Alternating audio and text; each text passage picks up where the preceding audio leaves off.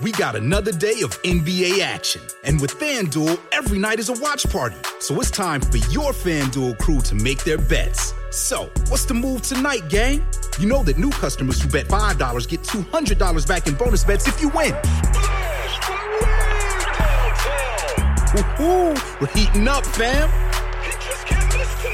Bet all the stars with all your friends and make every moment more only on FanDuel. New customers bet $5, get $200 back in bonus bets if you win. Make every moment more with FanDuel. It goes down in the DM. It go down in the DM. 21 plus and present in Virginia. First online real money wager only. $10 first deposit required. Bonus issued is non-withdrawable bonus bets that expires 7 days after receipt. See full terms at FanDuel.com/sportsbook. Gambling problem? Call 1-800-GAMBLER.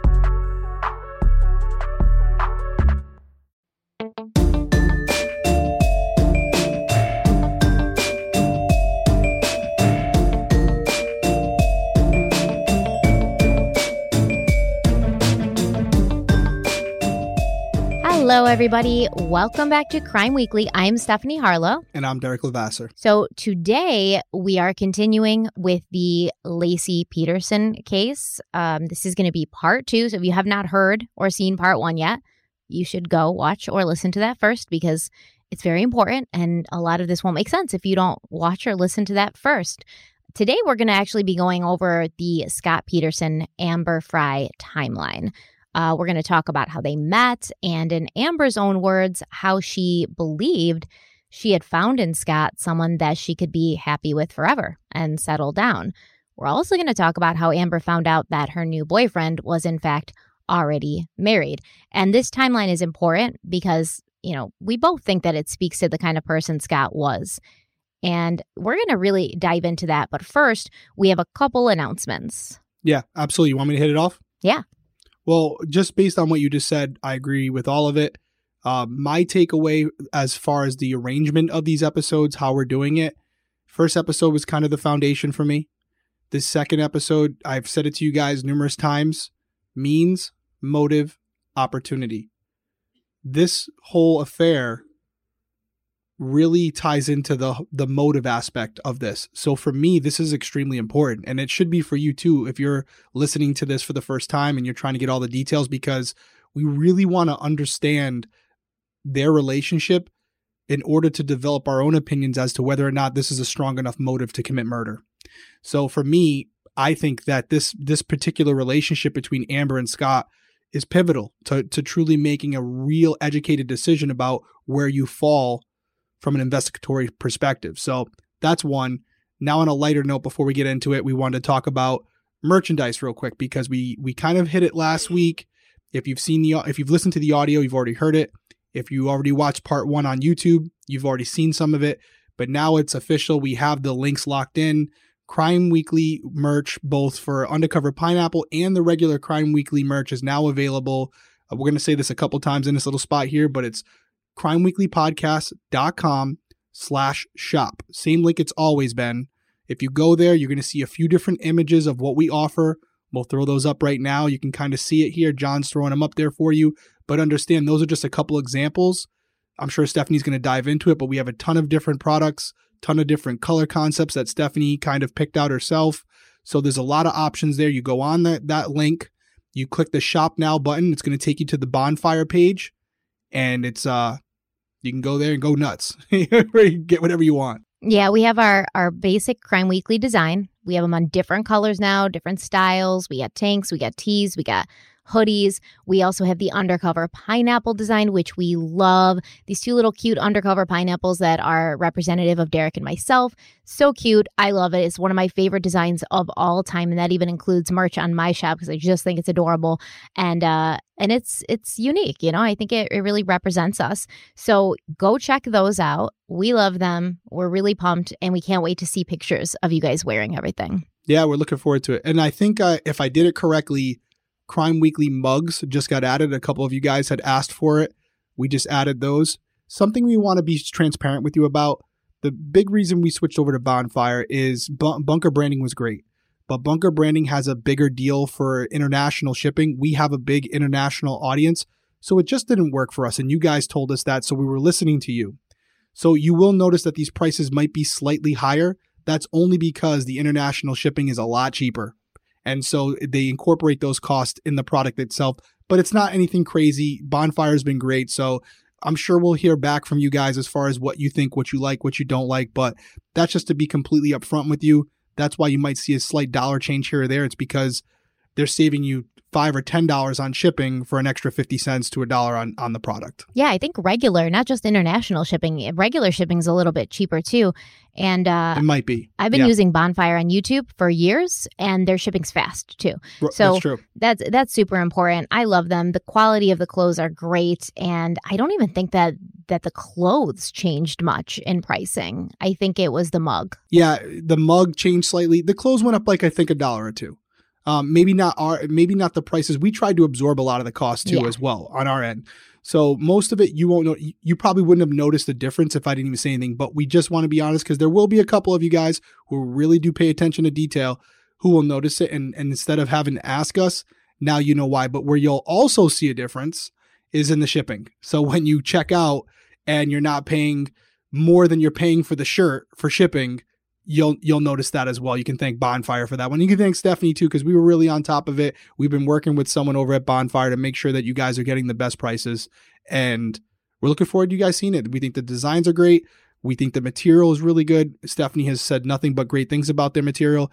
And I'm personally excited about getting my Red Cardinal hoodie. That's that color with the Crime Weekly logo. As soon as you were like, what do you think of this one? I was like, I'm getting it. And there's already been people from the last video who have started purchasing stuff. And I have to say, a bunch of people, without me saying anything, already bought the Red Cardinal hoodie. So clearly I was right. Clearly you were. So go check that out, guys. We also have a couple shout outs. We are going to play a speak pipe from a nice young woman named Ashley. She's actually from Modesto. So she has some interesting things to say about the Peterson case. But I also want to give a shout out to Maddie. Maddie says we can make 20 parts of this series, and she will be just fine with that, which is great because today I called Derek and I was like, do you trust me? Do you trust me? And he's like, yeah. And I'm like, I don't think this is going to be just 4 parts. Like, there's way too much. I'm going so deep. I think all of this is important. It's so hard for me to leave out certain details or certain even time periods. So it may be more than 4 parts. And he was like, well, that's what it is then. So he trusts me. I hope you guys do as well. And you're on this ride with us. But I wanted to give one more shout out to Kelly. Kelly's from Massachusetts. She's a psychologist. She gave us a really nice speak pipe. Oh, and also Joe Spencer. Joe Spencer gave us a nice speak pipe too. Great accent, Joe. She listens to us on her commute to work. So we really appreciate you guys. Thank you so much. We love listening to the speak pipes. It's honestly one of my favorite parts about this podcast. So keep them coming, and hopefully you'll hear your name on a future episode. Absolutely. Let's get into Ashley's speak pipe. She's from the area, so we thought that would be the one we play this week. I'm not sure how helpful this would be, but as someone who was born and raised in Modesto, I have lots of strong feelings about this case. I can remember because I was very young when this happened, but I can remember waking up in the morning before school and my mom watching the news coverage of Scott Peterson's case and hearing her and other family members talk about the trial and what might have happened. My uncle and his girlfriend actually lived, I'm not sure if they still do, but at the time Laci went missing, and for quite a few years after, they lived on the same street as the Petersons did. And so I kind of just wanted to share what my experience at least has been with as being part of the community and talking with other people in the community in the years since Laci's murder and Scott's trial. And my general experience with talking with other people from Modesto has been, everyone seems to have a very strong sense that this man is guilty. He murdered his wife. He's exactly where he needs to be. And it's been it's been a few years since I've talked to anyone really in depth about the case. But my experience has always been he's guilty. A very strong sense of resentment from the community for what he did. Okay, so thanks, Ashley from Modesto. This is their This is their hometown. So for us, it's a story. For them, it's their reality. And I think she laid it out pretty good. You know, the general consensus within that community, they all believe that Scott's guilty. Yeah, I thought it was cool that she said her aunt and uncle lived on the same street as the Petersons. And I think it was also really cool that she said, you know, she remembers because she was young, getting up in the morning and like getting ready for school and hearing her mother listen to the news about Lacey's disappearance and then hearing her family talk about like Scott's trial and stuff. Yeah, it's a general consensus in Modesto that he is guilty. And she said there's a lot of resentment in the community for what he did or what he allegedly did at this point. So thank you so much, Ashley. We really enjoyed that. It was so cool hearing from somebody that lived or lives in Modesto. And we appreciate you reaching out. Yeah. And Ashley didn't really say this. There are some other speak pipes that suggested this a little bit more. But just to put the disclaimer out there, some people have said, you know, I think he's guilty. You know, I don't think there's any way that you're going to be able to convince me that he's not. And for anyone who this isn't blatantly obvious for, Stephanie and I are not trying to convince you of anything. We're just laying out the facts and circumstances, and we want everyone to come to their own conclusions. So by no means based on titles or how we say things, we are going to play devil's advocate sometimes. There will be points where I defend Scott, where you probably defend Scott, Stephanie, and we play other angles. She's giving the face like maybe not, but you know, there's going to be some alternate theories where people believe that Scott is innocent. And so when we tell those stories, when we investigate those theories, we're not going to go in there with this skewed judgment where we're like, I don't even know why we're covering this because it's not true. I'm going to approach it and you're going to approach it as if maybe this is what happened. So it may sound like we're trying to convince you of something. It's not. We're just being as objective as we can be. Stephanie already covered this case. She was transparent with you guys. She told you right up front she believed he did it, and she still, am I fair in saying that? You still believe he did it, but you're open to looking at it. I do have a strong feeling that he did it. However, I also know for a fact that he didn't get a fair trial. And those things are, you know, conflicting inside of me because I want our justice system to be something we can depend on, something we can trust. But I also don't want guilty people walking free.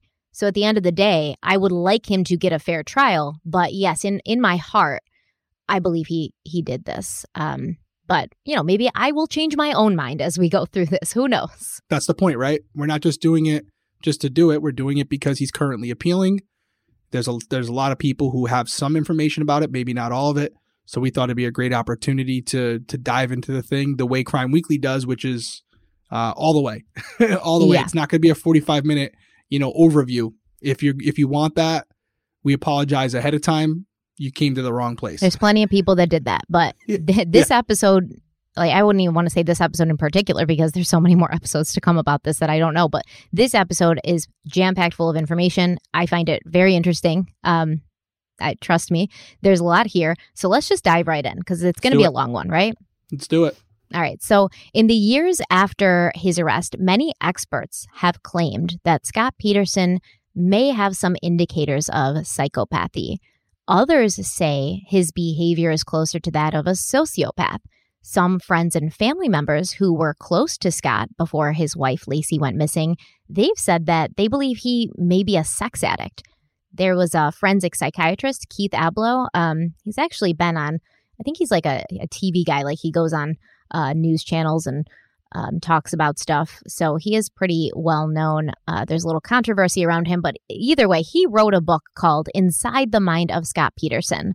And his theory is that Scott was doomed from the moment his grandfather was murdered in the 1940s. And we talked about that in part 1. Keith Ablow feels that Scott's mother, Jackie, had a very hard start in her life. He said she grew up in an orphanage that has since been called a cesspool of pedophilia. She went on to give 2 babies up for adoption, and when she gave birth to Scott, he was objectified, and his humanity didn't matter. He, quote, needed to suffocate himself and drown himself essentially to death spiritually to be in this family. After all, his mother had given away kids. It's a very clear message. I can do that, end quote. Keith Ablow also theorizes that Scott was threatened by the idea of becoming a father, saying, quote, there's a psychological threat to him even being a person, so he becomes a person imitating a person. He needs to be perfect in that family. so perfect that he strangles the reality of himself. And so when he meets Lacey, by the time he meets her, he's already well on his way to being a mask of sanity. He's perfect. She can find nothing wrong with him because he's already exorcised all the loose ends. But he's very, very angry at having been destroyed as a child. End quote. So I'm obviously not a mental health professional. I don't claim to be, but I do find this theory very interesting, especially after examining Scott's relationship with Amber and the things he says to her. It's like a fantasy that he built. He is literally living a double life. So I think a lot of what Keith Abloh says is very true. He wants to be perfect. He wants to be perfect in the eyes of everybody. Maybe Scott was becoming less than perfect in the eyes of Lacey, so he needed to find another woman who would look at him as this hero and this white knight and this like shining example of a man in order to, keep his own sanity, in order to keep his own perception of himself. Yeah, I found the part about, kind of emulating his mother in some ways where she gave up children and he could do the same because, he saw how his mother was willing to do so at a very young age. And maybe that's how he viewed Connor as well. I mean, I'll say this because I am a police officer. I've dealt with, or a former police officer, I should say, and I've dealt with a lot of forensic psychologists. And I had one on Dr. Chris Mohani. He's a good friend of mine.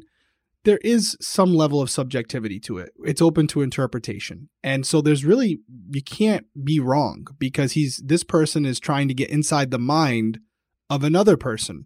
And to my knowledge, that's not a science yet. It's, you can interpret certain things and mannerisms and verbal and physical cues, but I do think that it's dependent on the person doing that interpretation. So I always love hearing these different insights because you talk to two people who read the same case, they'll come to a different conclusion. I think it's important to hear all angles, and that's why I find this very fascinating. And there are some points in it where I go, that does make a lot of sense. I found a lot of what Keith Abloh said to, ring true, especially when you look at Scott, the way he acted with Amber, the things he said to her. I find this theory very interesting. As we go through Scott's activities when he's not around his wife, it's pretty spot on. The question is, does this make Scott a murderer? Or is he just a misguided man who has a lot of childhood trauma that he never worked through? So he sort of created this different reality where he's not an expectant father because in his opinion, parents are imperfect. He's seen it with his own parents and he never wanted to be viewed as anything but perfect. It was the only way he could get through life. All right, we're going to take a quick break and then we'll be right back.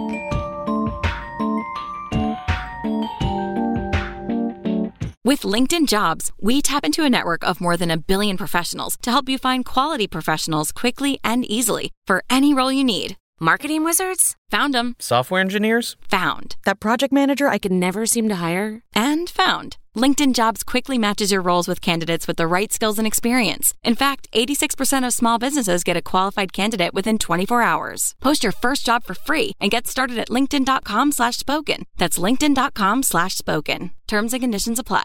Okay, so our timeline with Amber and Scott, it starts on October 23rd, 2002, when Scott and one of his employees, a man named Eric Olson, traveled from Modesto to Anaheim, California to the Disneyland Hotel for a CAPCA conference and trade show. So this is like a fertilizer conference.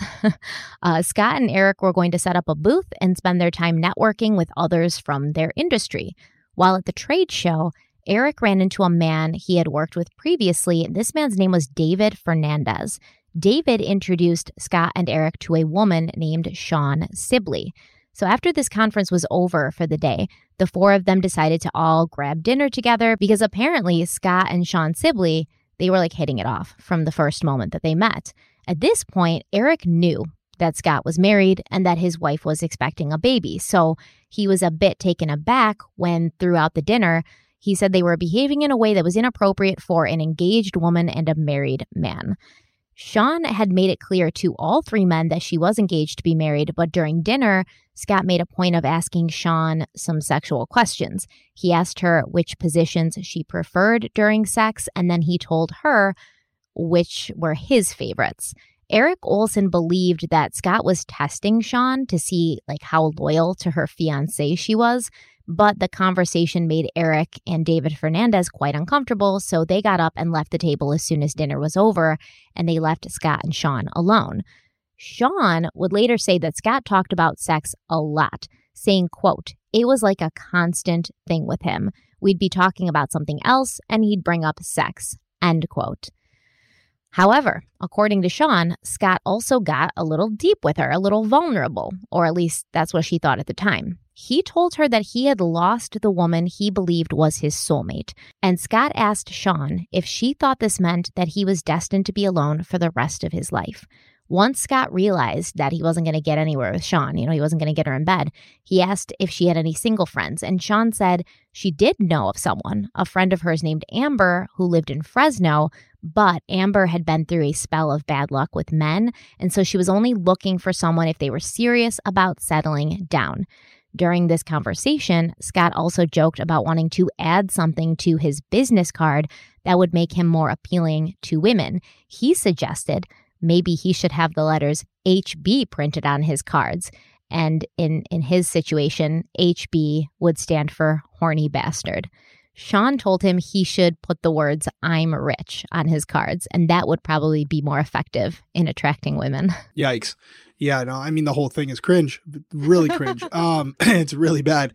Yikes. That's my first reaction. It gets worse. Yeah. No, I mean, I think this can be a recurring theme as we continue. And, again, just looking at it from a surface level, it does appear that Scott is obsessed with sex. And, the fact that he's willing to have this conversation with this woman in front of other people. That he just met her.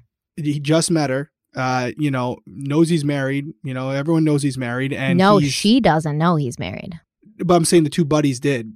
And Eric did because he was like from Modesto and he works for him, but nobody else does. So he's overtly putting it out there. Yeah. And he's expecting him to be one of the boys and just kind of go along with it. And so, I have a feeling that this isn't the only time this happened, and this is something that was probably very familiar to them. And again, when we talk about the first episode that we did and family members saying that they believed Scott was a sex addict, well, whether you believe those family members or not, if you take what they said at face value and you start to compare it to the stories we're hearing from unbiased witnesses, does appear to be some truth to it. And again, we're just scratching the surface.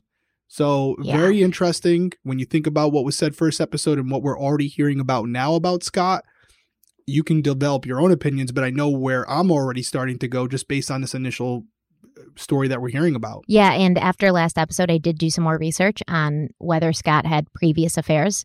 The short answer is yes, he did.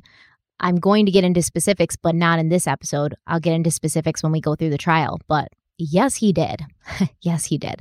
And what do you think about him wanting to put horny bastard on his business cards? That was what I was really referring to as far as cringe. I mean, a lot of married men do things like this where they're out with their buddies, they're traveling, they're going, hearing that story is not too unfamiliar. We see it in movies all the time. We hear about it from friends and family, other people that we realize that were individuals who traveled a lot for work and they live this double life when they're on the road. So that's not surprising to me, but the HB comment, it's like, man, that's odd. It's like he doesn't even know women at all, right? Why would that attract a woman if he put that on his card? Yeah. So when they ask him, hey, what does HB stand for? It means a horny bastard. That's going to make him want to roll right up into the sheets with you, huh?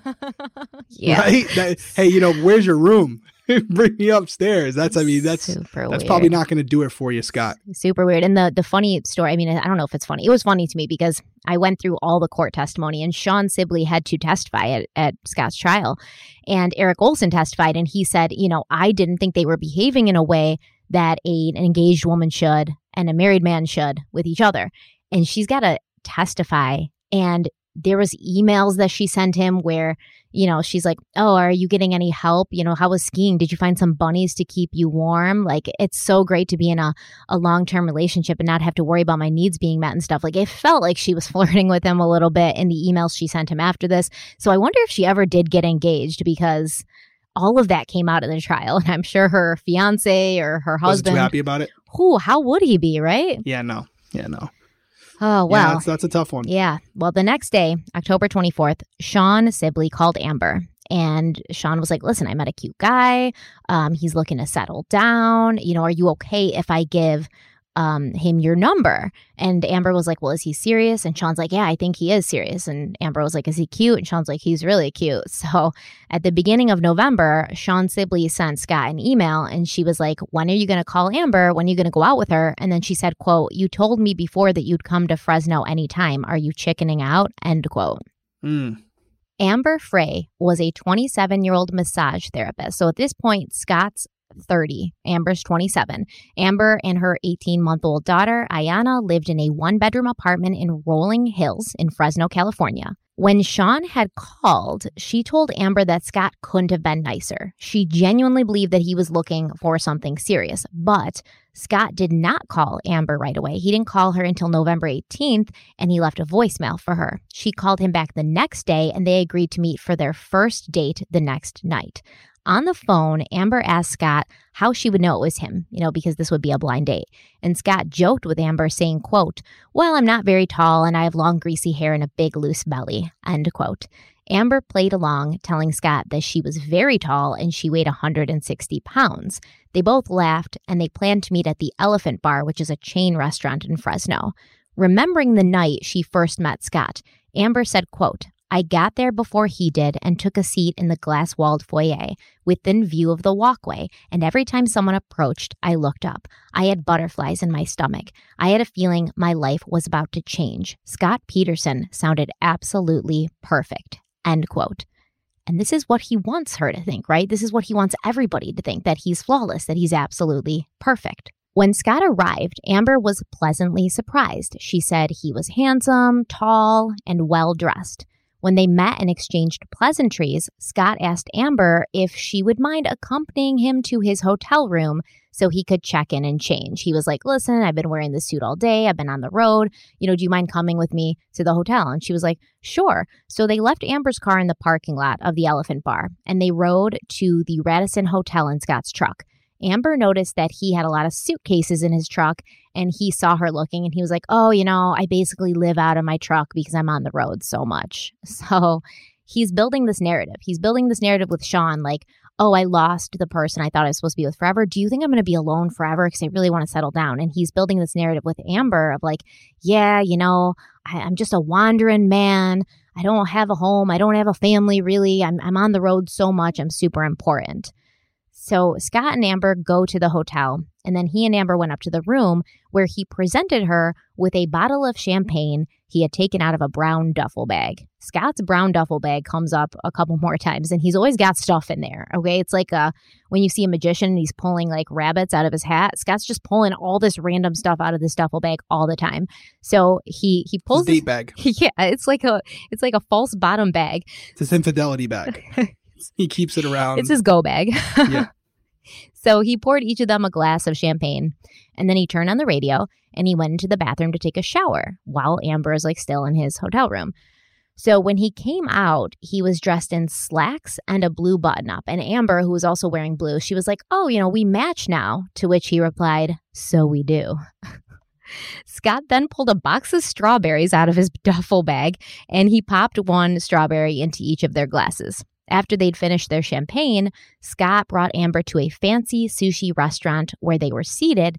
But as soon as they sat down in like the public dining area, Scott excused himself. He was like, I'll be right back. And he returned a moment later to tell Amber that he had arranged for them to have a private room so they could be alone. They were led to a secluded room with a long, low table. They sat on the ground next to each other. They were eating. They were talking. It was super intimate. Scott told Amber he was a fertilizer salesman, and his work took him all over the world from Cairo to Paris. He said he lived alone in a big house in Sacramento, and he loved animals and he wanted a pet, but he didn't think it would be fair because he was never home. He said he also had a fully furnished condo in San Diego with a fully loaded Land Rover in the garage, and he was just thinking of selling it all because he just didn't have time to visit it often and he didn't have anyone to share it with. Scott regaled Amber with stories of his world travels. He told her he loved wine and he was a member of several wine clubs. He also mentioned that he really wanted to settle down. He just hadn't found the right person yet. Amber said, quote, The way he looked at me when he said that made me feel he might be wondering whether I was that person. End quote. Amber talked as well, and when she told Scott about her job and her family, he listened actively. He showed genuine interest. She let him know she'd been unlucky in love. She dated a lot of men who made a lot of promises that were never kept. He nodded sympathetically. Amber said that as she was sitting next to him, she looked at him and she was like, this is a hardworking guy. You know, he makes a good living. He's got a lot of potential. Amber and Scott talked and drank long after they finished dinner. And at one point, the waitress came in and she was like, hey, you know, we're closing down, but, you know, I can see you guys are still talking. So if you want to keep the night going, there's a karaoke bar next door and you guys can, you know, go over there, grab some drinks and keep chatting. At the karaoke bar, Scott ordered 2 gin and tonics, even though Amber was already feeling a bit tipsy. So she actually says this. She's like, he ordered 2 gin and tonics, even though we really didn't need it. Then Scott was like, we should get up on stage and sing something together. But Amber was embarrassed. And Scott was like, don't be silly. You know, I heard you singing along with the radio in my hotel room while I was in the shower. And you've got a great voice, which is creepy. But she got like emboldened by his praise. You know, she's like, okay, he thinks I'm good. So Amber joined Scott on the stage and they performed their rendition of the Notorious Couples karaoke hit, Islands in the Stream. Remembering this, Amber said, quote, we were terrible. I was laughing so hard I could barely catch my breath, but Scott kept singing, so I played along. End quote. When the song was over, a Frank Sinatra song came on and Amber said she wanted to dance. And Scott told her, you know, I'm not very good at dancing, but she was like, don't worry, I'll lead. They didn't really dance as much as they just stood there and swayed. But Amber said it felt good just to be close to him. At one point, Scott asked Amber if she smoked cigarettes, and when she said no, he bent down and kissed her and said, oh yeah, you are definitely not a smoker. That's a pickup line, right? That's definitely a pickup line. That was an opening line for him to kiss her. He was not actually asking her if she smoked cigarettes. Am I right? I need the man's point of view. Correct. That's all I can say. Correct. I mean, yeah, you nailed it. What the heck? And he was leading up to this. I mean, everything you're saying up to this point is leading up to this moment where, you know, he's trying to create this perfect night for her. He's subtly, passively letting her know that he's very well off financially with his condo and his Land Rover. Mm-hmm. So these are all like subtle flexes that he's trying to pass throughout the night to build this image to her that he's this perfect guy.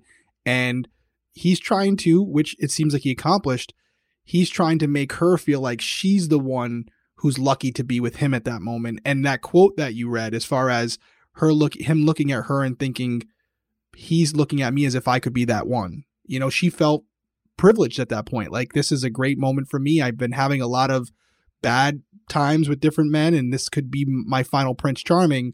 And he was creating this perfect night for her that involved good food, good conversation, a lot of drinks, which that wasn't by accident. And, you know, she said she was already tipsy. He figures, you know what, let me give her a few more, make it even easier for me to do whatever he wants to do. So yeah, it's all leading up to this moment, and that's a cheesy pickup line as for, oh yeah, you're definitely not a smoker. That's just to get that, you know, affirmation that he can kiss her. I mean, I've never heard it before. You know, it's never been used on me, thank God. Hopefully it'll never be used again. No. But okay, here's my question. They go to the sushi place. They get seated in public dining. And then he leaves and he's like, I got a private room. Do you think he had arranged the private room previously, or he wanted to make sure she was like attractive? And as soon as he saw that, you know, he was attracted to her, that's when he's like, I want a private room because I'm trying to get this girl in bed tonight. I mean, listen, if he thought that much where it was like, I'm willing, I took it as he felt like this restaurant was going to be more secluded, more dark in there. Maybe that it was a restaurant he had previously picked because he was hoping he was going to be kind of positioned in an area where they wouldn't be seen. And wherever they were sat, he probably felt like incoming and outgoing traffic from the restaurant, everyone was going to see them. And so I think it was a matter of, you know what, we need to be in a more secluded spot. So God forbid someone who knows Lacey or knows myself happens to be over here, they won't see us. I think he was very uncomfortable with the positioning of where they were seated. Well, let us know in the comments if you guys think that he waited to see if she was attractive before asking for the private room, or if, you know, it's what Derek said, he was afraid of being noticed and, you know, it was more public than he expected. Because you don't think they probably shared pictures and stuff like that? Maybe they did not. They did not share pictures. No. So it was a real, like, this is 2002. Other than the conversations, it was a blind date. Yeah, it was a blind date. Is that a blind date? Is it, if you talk to someone beforehand, is it still a blind date? Yeah, because it's not a deaf date. You know what I mean? Okay, yeah, That's it's true. Yeah. It's true. Yeah. Well said. And whatever he was doing, it was making her fall hard, right? So he's almost like going, and remember, he did this with Lacey. Like when she brought her mother into the restaurant that he worked at, he had like a dozen red roses and a dozen white roses. Like he's charming. He knows he's charming and he knows exactly what he has to do to be charming. And he's almost like simulating this like love at first sight feeling so that she feels what he wants her to feel. It's scary. It's manipulative. Yeah, no, he's good. He's really good. And listen, regardless of what you think of the guy, he's an attractive man. He's an attractive guy. He's not a bad looking guy.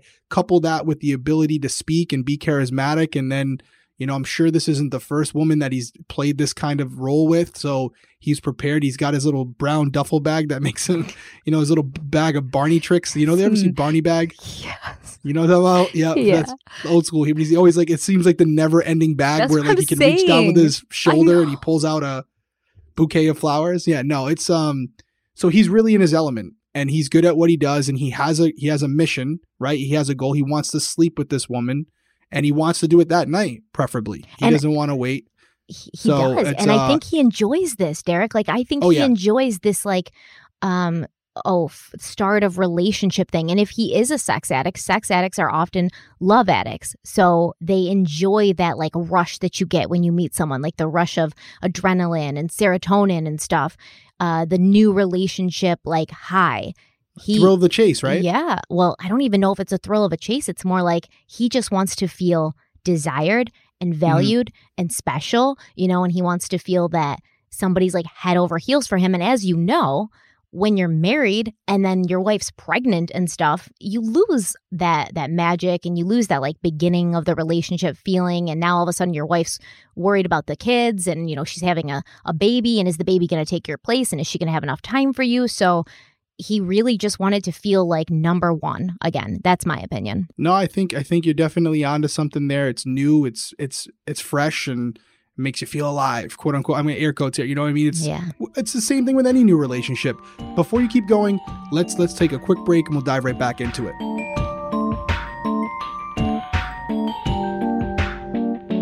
All right. So after the karaoke bar, Amber and Scott, they get back in his truck and then they went to Food Max for a bottle of gin, and the party moved back to Scott's hotel room at the Radisson.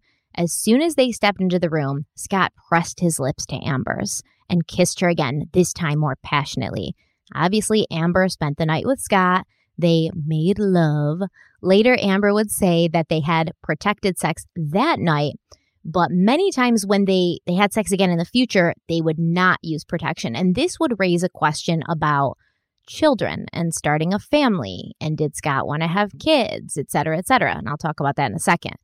Amber looked back at that evening and remembered that Scott had told her he felt it was appropriate to have sex their first meeting because their date had gone so well. So he basically was like, yes, I think it is completely appropriate to make love tonight because of the events of the evening. Like he said it in some really weird formal way. And it just happened so organically. Yes. I mean, after tons and tons of gin and champagne. Right.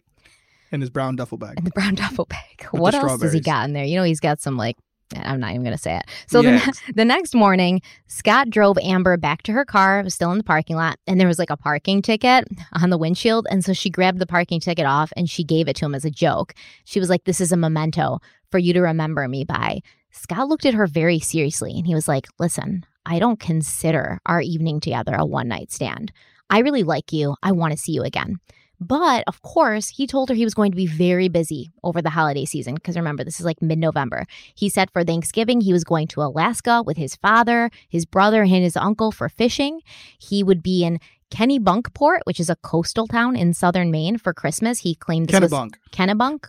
Yeah, you're there's probably a port. Saying Kennebunkport, yeah. I would just say the first part, but Kennebunkport, Maine, I've been there. Kennebunkport. Okay. Yeah. So I'm glad you're correcting my pronunciation and not everybody in the comments. I you know what? I usually don't because to me, it's like, it's okay. We're not from these places. And sometimes, unless you're from there, you're not going to pronounce it exactly how it is. But you know what? I haven't pronounced, and the spelling police and the grammar police and the pronunciation police are killing us in the comments. So, I spelled it right. Okay. I got you that. You definitely did. You definitely did. Absolutely. Scott claimed that going to Kennebunk? They say it right? Kennebunk. He said this was Kennebunkport. something that he and his family did every year for Christmas. And then he said for the new year, he was going to be in Paris with some friends. And then he would spend a few weeks traveling to other European cities for work. He even gave her a European phone number where she could reach him. But this European number, it ended up forwarding calls directly to his cell phone. Now, keep in mind, Scott only ever gave Amber his cell phone number. He never gave her his phone number because she had no idea he lived in Modesto. She thought he lived in Sacramento. So the same day that he dropped her off at the car, Scott called Amber later that afternoon and he was like, I'm still in Fresno and I want to see you. But Amber, she was at work. She still had clients that day and she was tired from the night before. The next day, Scott called her again. And he was like, I'm kicking myself because I really wanted to see you at least one more time before I left town. And then he told her he was reading a book about hiking in California. And he asked her if she would like to go on a hike with him when he came back. In reality, Scott was not fishing in Alaska on Thanksgiving. He was having dinner with his family, his parents, and his pregnant wife at Lee and Jackie's Solana Beach home. But Amber would have no way of knowing that, and Lacey would have no way of knowing about Amber because there's a picture of Scott at this Thanksgiving dinner, and he looks completely fine. He looks happy. He's dressed in a red shirt. He's smiling. He's at ease. It's as if, he was able to completely compartmentalize these two different women in his life. The relationship between Scott and Amber moved very quickly, and it grew in intensity. On Monday, December 2nd, Scott called Amber and told her he was back in town and he wanted to know if she was ready for that hike. He showed up at her front door with flowers and a few bags of groceries, and he was like, I hope it's not too presumptuous. I got some items to make dinner for you tonight. Scott went into Amber's apartment and he was like, oh, I love it in here. It's so nice in here. It's so airy and light. And then he asked where her daughter was. Remember, Amber has an 18-month-old daughter. And Amber said Ayanna was at preschool, but she had to go and pick her up. And she wanted to know if maybe Scott would like to accompany her to the preschool and pick up her daughter. And he was like, yes, I would love to. So while they drove to the school, Amber asked Scott how Alaska had been. He said it was beautiful and, I'd love to take you there someday. And then he showed her a picture of himself standing by a stream holding a fish. Now, this could be a picture of anywhere. Amber was like, there was like trees in the background, like water. Could have been anywhere. Like I didn't couldn't have probably been more disinterested either. She's like, great, you're holding a fish. Cool. Yeah, it could have been. He probably took it in California, to be honest, and just told her it was Alaska. But he definitely didn't go to Alaska. When they got to the preschool, Amber introduced Scott to the director of the school, who apparently was also a friend of hers. And then they went and got Amber's daughter, who was very excited to be riding in Scott's truck. I guess she ran up to the truck and she was, she's 18 months old. So she doesn't have a grasp on language yet, but she's like, truck, truck, truck, all excited. And Scott laughed and he was like, oh my God, Amber, your daughter is so adorable. She's so cute. And then all three, they went to Squaws Leap, which is a hiking trail. On the way up the trail, Ayanna walked between her mother and Scott, holding firmly to both of their hands. They stopped after walking for a while, and Scott laid out a blanket and some food he had brought for a picnic. Scott was very attentive with the little girl, Amber's daughter. He seemed happy playing with her. He even told her at one point, quote, look at me, I've got a rigor mortis smile, end quote. Which I guess it's supposed to mean he had a smile that just wouldn't go away, but it's a weird thing to say regardless, right? Especially to a child. Am I reading into this? I don't know if an 18-month-old would know what a rigor mortis so weird smile was, but yeah. I have, once again, Scott's got some tricks up his sleeve I have never heard before. The whole, do you smoke pickup line? And then the rigor mortis smile. I don't get it. But it's funny because if he is somebody who may be a sociopath or something, he's not really going to have real charm. It's going to be superficial charm. He's going to pick up these things and he's going to just watch other people and say, oh, this is what people think is charming. Let me mimic it. Right. So that could be where some of these awkward one-liners come from. Yeah. Well, it's clearly worked on someone because worked on a lot of people. Again, I highly doubt, and as you've already said at the beginning, this is a thing that he was religiously cheating on Lacey. He had I don't know if I'd say religiously.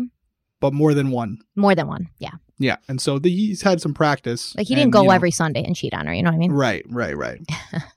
On the way back to the truck, it was getting cooler and the sun was going down. Ayanna was tired from the walk, so Scott carried her most of the way back. And when they got to the truck, they all sat in the cab and watched the sun set together and then watched the stars come up. Scott made it a competition. He was like, let's see who can see the first star first, and then that person wins. Of course, Scott won. And by the time all the stars were high in the sky, the little 18-month-old girl had fallen asleep. Scott and Amber snuggled. They looked at the stars with the little girl slumbering between them, and they talked about Thanksgiving. Scott told Amber that there were some relatives he didn't like, but he had to get along with them because they were family. Now, I wonder if he was talking about actual relatives, like people in his family, or was he talking about his wife, Lacey? Yeah, I when you said that, I do think there's good liars always find a way to blend fact with fiction. And so it makes them more believable as liars.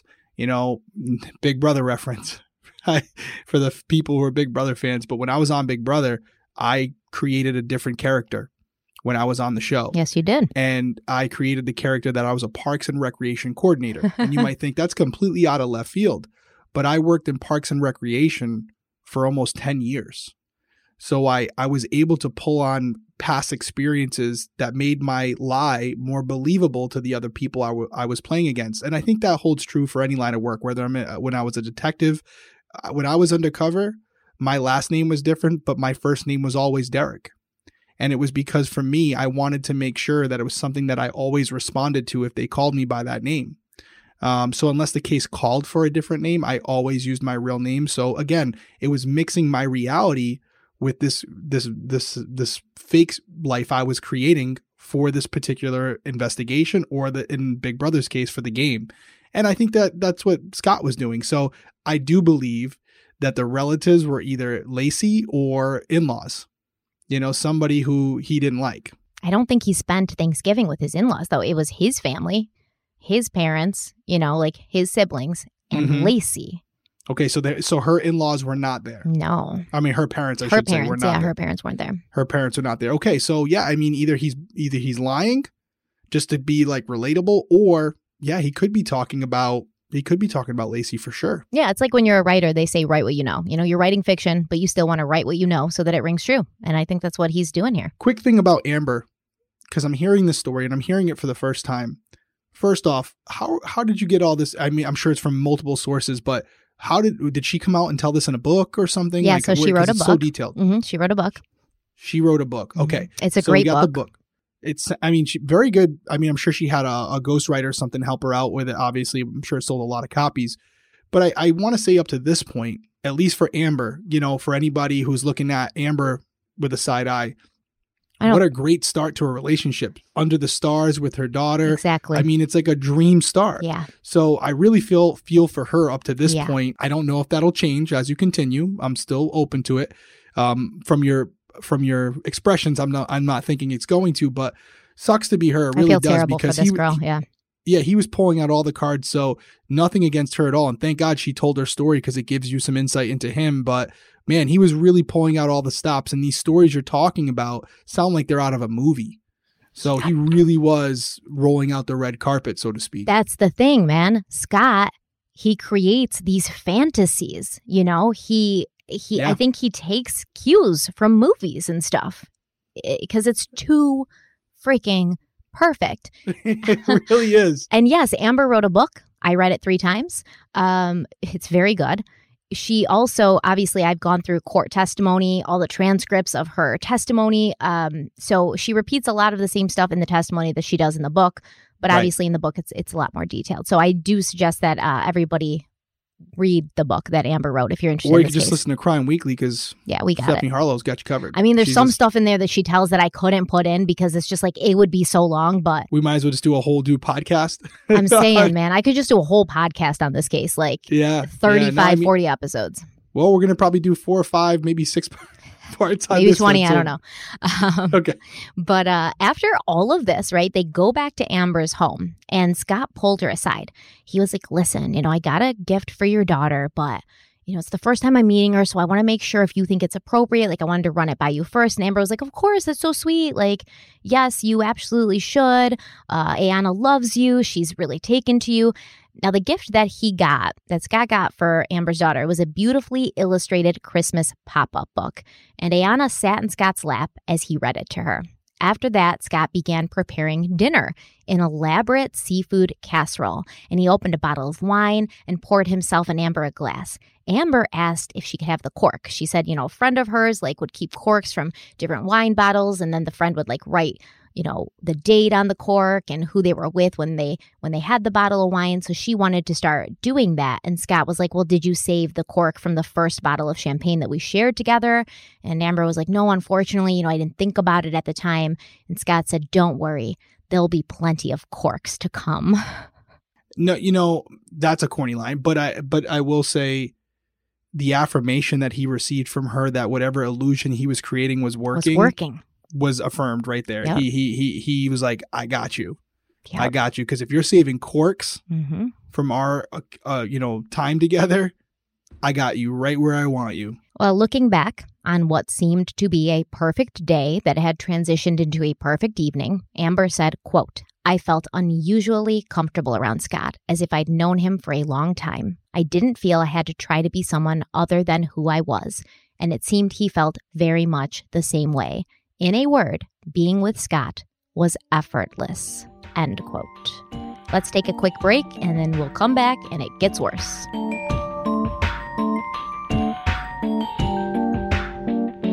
Okay, so we're back. Before we dive in, do you have any thoughts about everything that's happening, or do you want to just hear more? No, I mean, it's kind of what I said about the cork, right? In that quote that before the break that we took, in a word, being with Scott was effortless. Ugh. He was trying to make her dreams come true. Yep. I don't think it was just for sex at this point. I think he really loved the idea of new relationships. Yep. Like you had said earlier. Because if it was just for sex, right? He wouldn't have put this much effort in. No. He already had it. He already got what he wanted if that's all it was. I don't think you spend as much time as you do trying to win over the 18-month-old daughter if it's just to sleep with mom. It just doesn't make sense. No. It's not efficient. No disrespect to anyone, but it's not needed in order to accomplish a goal you've already accomplished. If that's how Scott was viewing it, as a goal, as an objective, as a mission, then he's already accomplished it. He doesn't need to do all that. This is all extra. So he really, as you're telling more of the story, it really does feel like Scott was someone who also loved love in a way. I don't know how to explain it, but he loved the idea of a new woman and a new relationship and how fresh, and you're learning something new every day. Yeah. I think he was in love with that. Yes. And so as you said earlier about Lacey, once had already gone through that phase with her, he was looking to experience what he had felt with her with someone else. Yeah, and Lacey was pregnant. That's her most important. The most important man in her life as soon as she became pregnant was her son Connor. Yep. That's it. Exactly. And so he has this new. Yeah, I think he sensed that, right? Yep. He's got this new woman, and he's getting to experience the feelings that we all experience with a new relationship. They're awesome. Mm-hmm. Absolutely awesome. And some of us just go, oh, well, that time has passed for me and it's time to grow up. And for Scott, it was like, no, I'm going to keep redoing it. I can keep redoing it with other women. Well, it's not only that time has passed, but it's like your wife's pregnant, man. She's tired. She's getting huge. She probably doesn't feel like stroking your ego every 5 freaking minutes. Grow the hell up. Just deal with it. Your time will come again. The baby will be born. Things will settle down and you can reconnect with your wife. But he doesn't want to do that. It's too much work. All right, I'm getting judgmental. Let's move on. Do you also think, though, that it's the excitement of the newness, the unknown? 100%. Yeah, getting to know this person, their likes, their dislikes, how sometimes you're not as comfortable, you're not as sure of what they like and what they don't like, and you're learning new things about them every time they speak. You don't have that when you've been with someone for multiple years. Some days it's a little monotonous where it's listen, I know this person and it's not as exciting, and I think that's part of what he yearned for, was having this unknown with these new women and learning about them and trying to impress them, where when you've been with someone for a while, a good meal and early bedtime is a win. It's all you can really ask for. That's I'm good. But I also think he really loved being loved, right? He liked being adored and he liked being idolized. True. Yep. That's what Amber gave him. It's interesting though, because initially I would have thought this was just for sex. No. And I'm already starting to develop a different opinion as far as what really motivated It's him. so much more twisted. Mm. So their time together did not end there. Scott spent the night at Amber's, and the next day he called her and he was like, listen, I'm going to be back in Fresno this evening. Amber was working late that night, so she asked Scott if he wouldn't mind picking her daughter up from preschool because she was working late and she wouldn't be out at the time that Ayanna needed to be picked up. This is the one place that I'll say, like, ugh, Amber, not great judgment. I love Amber. I feel really bad for her. Not great judgment here, Amber. You just met this dude a couple of days ago. I know he told you he has a house in Sacramento. You got no receipts for any of the stuff he's telling you. You got no receipts that he actually even has a home. Dude could literally be living out of his truck and you don't know, and you're having him pick up your daughter from preschool. All right, I'm going to stop again. So she gave Scott Ayanna's car seat and a copy of the key to their apartment. When Amber got home that evening, she saw her daughter sitting happily in her high chair, and Scott was in the kitchen chopping up tomatoes for bruschetta. When she walked in, he greeted her with a big smile and a glass of wine.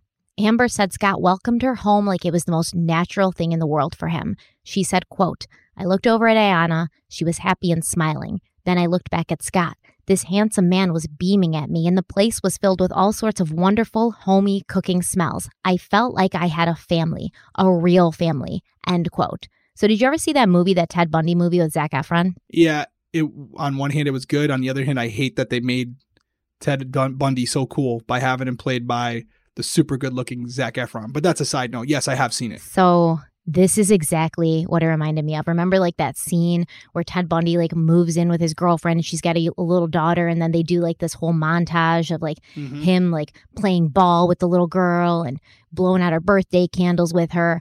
This is exactly what it reminded me of. Amber was a single mother. She'd been doing all of this stuff on her own. No one took care of her. But suddenly, she's got this guy here, and he's helping her with parental duties, and he's having dinner on the table when she gets home after a long day. He's turning her house into a home, and she really so badly wanted that. And it makes me feel so bad for her. So bad for her. Because I've been in that situation. I was a single mother for many, many years. And I didn't trust anybody, and I wasn't opening up my home to anyone. But like, if somebody like Scott had come along and he's pouring me wine when I walk in, I mean, all you got to do is really pour me a glass of wine when I walk inside. And I was just about to say I'm yours forever. He had you at wine. But like, that would have been so great, you know? So I feel for her here. Yeah, no, and I think Scott, being a salesman, someone who, you know, his job was reading people, you know, finding ways to incentivize them. I think he realized very early on through initial conversation what Amber was looking for. Yeah. She was looking for a husband and a father to her daughter, and he was going to give her that. He was going to give her exactly what she wanted because he knew how to do that. He was already kind of doing it with another woman, you know, other than Connor not being born yet.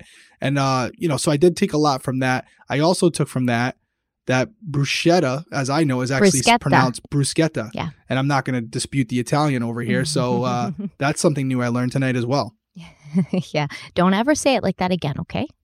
I now I feel like my whole life is a lie. I'm going to actually go into the comment section of this video and yell at you in caps that you pronounced bruschetta wrong. Yeah. No, me and Amber have something in common. I was definitely wrong. Well, after they ate dinner, Scott, Amber, and her daughter, they went to go get a Christmas tree.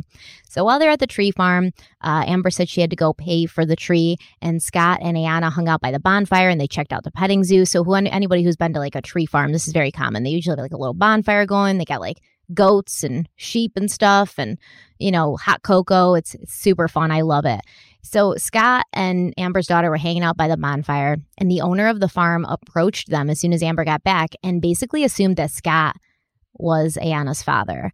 And he was like, oh, your parents bundled you up so nicely. You know, he thought they were like this happy little family. And this really, it started planting something in Amber's head, obviously.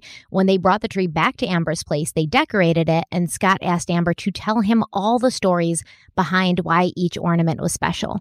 And Amber said, quote, even that impressed me. The fact that he knew that Christmas ornaments are often connected to stories, end quote. I hate to admit it, like, if this dude had walked into my life and done this, I would have fallen for it too. I absolutely would have. I'm falling for it. I'm like, damn, he was on his A game. Right? I mean, he sounds really perfect. He was on his A game, even the, like you said, the Christmas. I mean, I always have to go back to he's doing all this, and then I got to keep in perspective that while he's doing this, his pregnant wife is sitting at home. That's what I was just thinking, Derek. Same mind.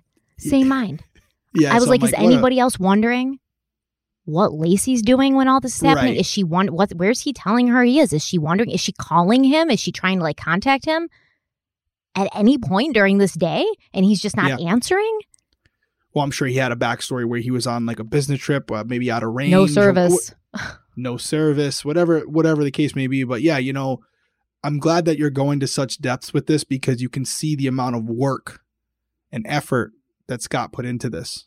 And, it's compelling because when we go back to, again, why we're here, trying to understand what happened to Laci Peterson and who was responsible for what happened to her, we're looking at a guy who is very charismatic, very easy to, root for in a certain way if you take away what we're here for as far as how he's treating this woman and her child. Charming. But we have to remember that he's a husband to our victim. And while he's doing this, she's still at home. And this is only we're talking about less than a month before her disappearance. This is the beginning of December. It's the same month. So there we go. So when you put that in context and you put that in perspective as to why you and I are here talking about this, it becomes extremely relevant. This isn't just a story of infidelity. This, like I said at the very beginning, allows us to understand a possible motive. And we still got a lot more to go. But again, just to bring it back to that, we're not sitting here talking about how romantic this was. There's a deeper purpose to doing this. And this is the same thing we would be doing if you and I worked for the FBI or a local police department. All these stories, although they would be in the form of a witness statement or an interview from Amber, we would be going through this because every single piece of it is important. Yeah. And like it is, he's being romantic. Like I'm not going to deny that. He's being romantic and he's being purposely romantic. Every single one of my Christmas ornaments has a special story behind it. The second he asked me, what's the story behind the Christmas ornaments? I would have been like, when are we getting married, man? Like no man would ever ask that. No man would ever even realize that. Like he has done work to make sure that he's perceived as the perfect guy. You know why else this is important? Why? Again, as a detective, if you're looking at this and this is pre-interview with Scott or even post-interview with Scott, where you're going to have a follow-up with him, if I'm hearing these stories about how good he is at reading people and giving them the information they're looking for without them saying they're looking for it, I'm going to be very aware of him in an interrogation or an interview because I realize I'm not dealing with a rookie. You're not dealing with an average Joe, right? Nope. This guy is reading me as much as I'm reading him. And it's something you have to be cognizant of when you're in there because these guys can trip you up. They really can. And they can make you believe what they're selling. So it's something where reading this or hearing this from Amber as the investigator, I'd be very wary of my interrogation with him, understanding that this guy is not your average Joe who is not prepared for this. Although he's not a detective, he is someone who makes a living on finding commonalities with these clients so that they end up buying bags of shit, basically. So clearly he's good. I hate to say that. I'm not trying to be vulgar, but, hopefully we don't get demonetized for that. But that's the truth. So, it's really fascinating stuff from a mental perspective, from a psychological perspective, understanding what Scott is capable of when it comes to communicating with others. It's funny. It's strange to me because when Amber's talking about him, he seems to be this like super like emotionally attuned guy. Like he's very good at relating to other people. But the thing that the jury would later hate about him the most was he showed zero emotion. Like he just sat there through the testimony with the same look on his face the whole time. He showed emotion maybe twice, maybe 3 times during the entire trial. But the rest of the time he was just very stoic. And the jury was like, what are you doing? Like, you have no emotion. Your wife and your son are dead. And you're sitting here like, this is a morning meeting at your job. What's happening? So I don't know why he couldn't turn that on for the jury, but he was so able to do it with Amber. I'm not sure what's up with that. Oh, I mean, maybe we could speak to the real way to describe him, which isn't emotional, but more calculated. Calculated, yes. So they decorate the Christmas tree. Afterwards, Scott's tired, all the cooking and wine pouring. So he relaxed on the love seat and Amber snuggled with him and they talked. Amber said she had a hard time believing that a man like Scott had never been married. So she asked him, "Are you sure you've never been married?" And he was like, No, I've never been married. I've never even been close to getting married. They also talked about children because, at this point, they're having unprotected sex. And Scott told Amber he did not want biological children of his own. In court, Amber testified saying, quote, "He suggested having a vasectomy versus me having the burden of taking birth control pills. I felt that was a very permanent birth control method for him to be that young, and to make a decision like that was disturbing to me," end quote. So she tries to talk him out of it at some point. She's like, maybe I want kids with you. And he's like, "No, your daughter's enough. I'm just happy to raise your daughter. I don't want to have kids." And she's like, "Well, will you think about it? Will you change your mind?" And he's like, "Probably not," so that's interesting. They also discussed the terms of their relationship. Scott was like, "Yeah, I'm going to definitely be monogamous with you. And when we introduce each other to other people, we should introduce ourselves as lovers." He said he wanted her to tell people he was her lover. Amber said she preferred to say that he was her boyfriend, and Scott was like, "Yeah, that works too. That's fine." Amber said, quote, "I didn't know what I had done to deserve this wonderful man. He was smart, charming, and sexy. He treated me with respect and kindness, and he was absolutely great with Ayanna. I knew it was still early in the relationship, but I began to see us making a life together. Maybe I was rushing things, in my mind anyway. But I was almost certain I was rushing to a beautiful place," end quote. Ugh, poor girl. I don't want to keep interjecting because please do. I know, but we'll be here for 7 hours. But I have to because it's just running through my mind. The angle he's playing here, I'm trying to understand his angle. I'm trying to read the chessboard. And I'm looking at this chessboard and I'm seeing his end game is to be with her and have her never find out about Lacey or Connor. I think you're right. I mean, it's like when I'm trying to read him as much as he's, reading others, it sounds like if he was looking at it like, I really want to be with this woman, Amber, and there's going to be a point where I'm going to have to tell her the truth and divorce Lacey. And, that could be an angle too, where he's like, I'm going to start to get into the idea that maybe there's something else. And maybe his end game was, hey, listen, I want to tell you, I was technically still married, but we were already kind of on the outs and I want to be with you. I'm getting in a divorce. I do have a son that I'm, going to take care of, but I want to be with you and your daughter. But it sounds like from this conversation, he wants to completely just remove himself from the idea that he has a son on the way or would ever want a son or daughter in the future. And so I'm asking myself, how are you going to pull that off? If you're really into this woman, how do you pull that off where you start this life with her while ending the life with Lacey and Connor? I think he wanted to keep both of them at the same time. And we've heard stories like that where men have multiple families in different states, right? So I think he figured Lacey knows he works a lot and he travels a lot for work. Amber knows that too because he's already set that narrative. I basically live out of my vehicle, He's talking about how he's going to sell his townhouse or whatever in San Diego. So maybe one day he's like, you know what? I'm just going to sell my place in Sacramento too because I love your apartment. It's so airy. It's so light. And this is enough for us since I'm always on the road anyways. I think he really initially was planning to just keep them separate and go to Amber's on the weekends and spend the week with Lacey. And I don't know what happened when Amber wanted to get married. I don't know what he was going to do, make a fake wedding ceremony. I don't know. No, I love that you're thinking that way. That's great because, I'm looking at it like, well, one motive is one intention is he's going to end up taking Lacey and Connor out of the equation, right? But you're also bringing up another possibility, which is very viable, which he was going to try to live a double life. Yes, I think initially.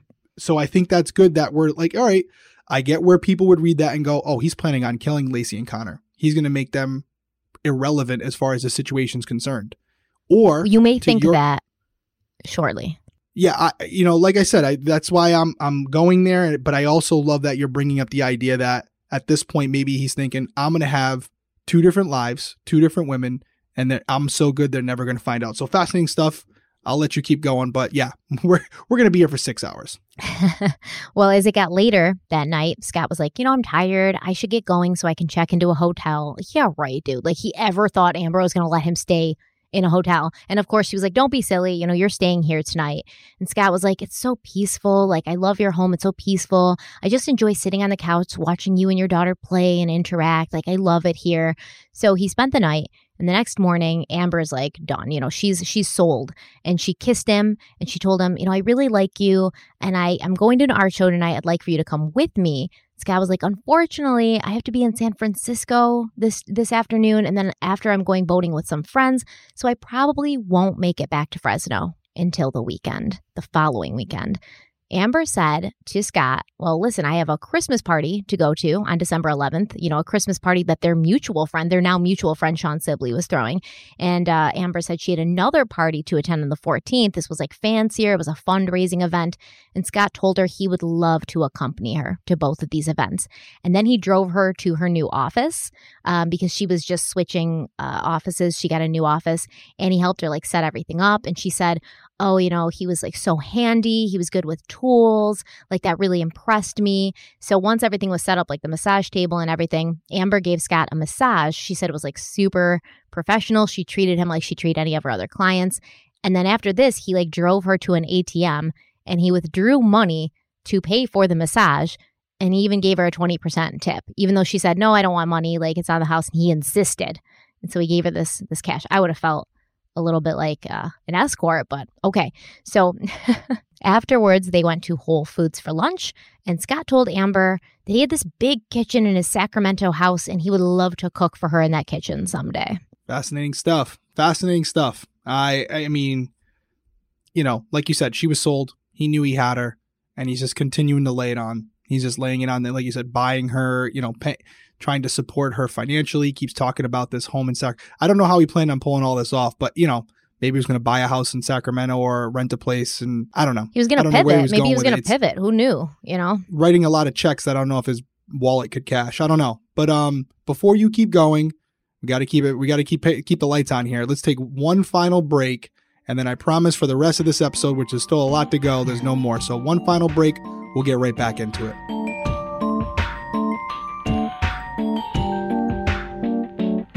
Okay, we are back uninterrupted for the next pretty much half of this video. But now on to December 2nd.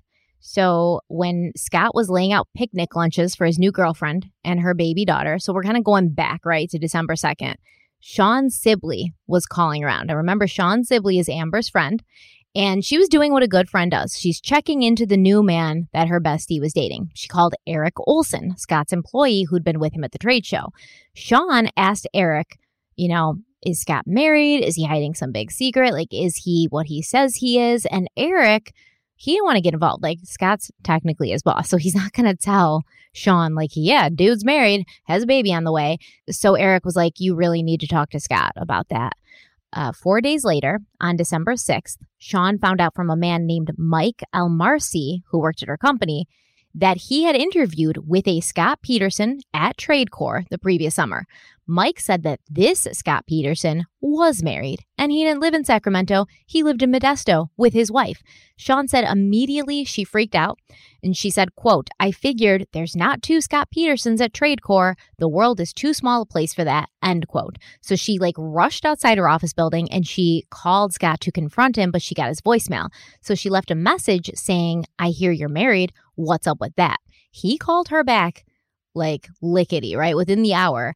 And when Sean answered the phone, she said Scott began sobbing and he begged Sean to let him tell Amber himself and in person. Scott told Sean that he was so sorry he lied, but he'd lost his wife and he didn't know how to tell Amber. At this point, Sean felt kind of embarrassed, right? She was like, I don't care if you're divorced or you're widowed. I only care if you're currently married at this point, to which Scott responded, oh no, of course not. Sean ended up apologizing, and she told Scott that, she would let him tell Amber in his own way and on his own time.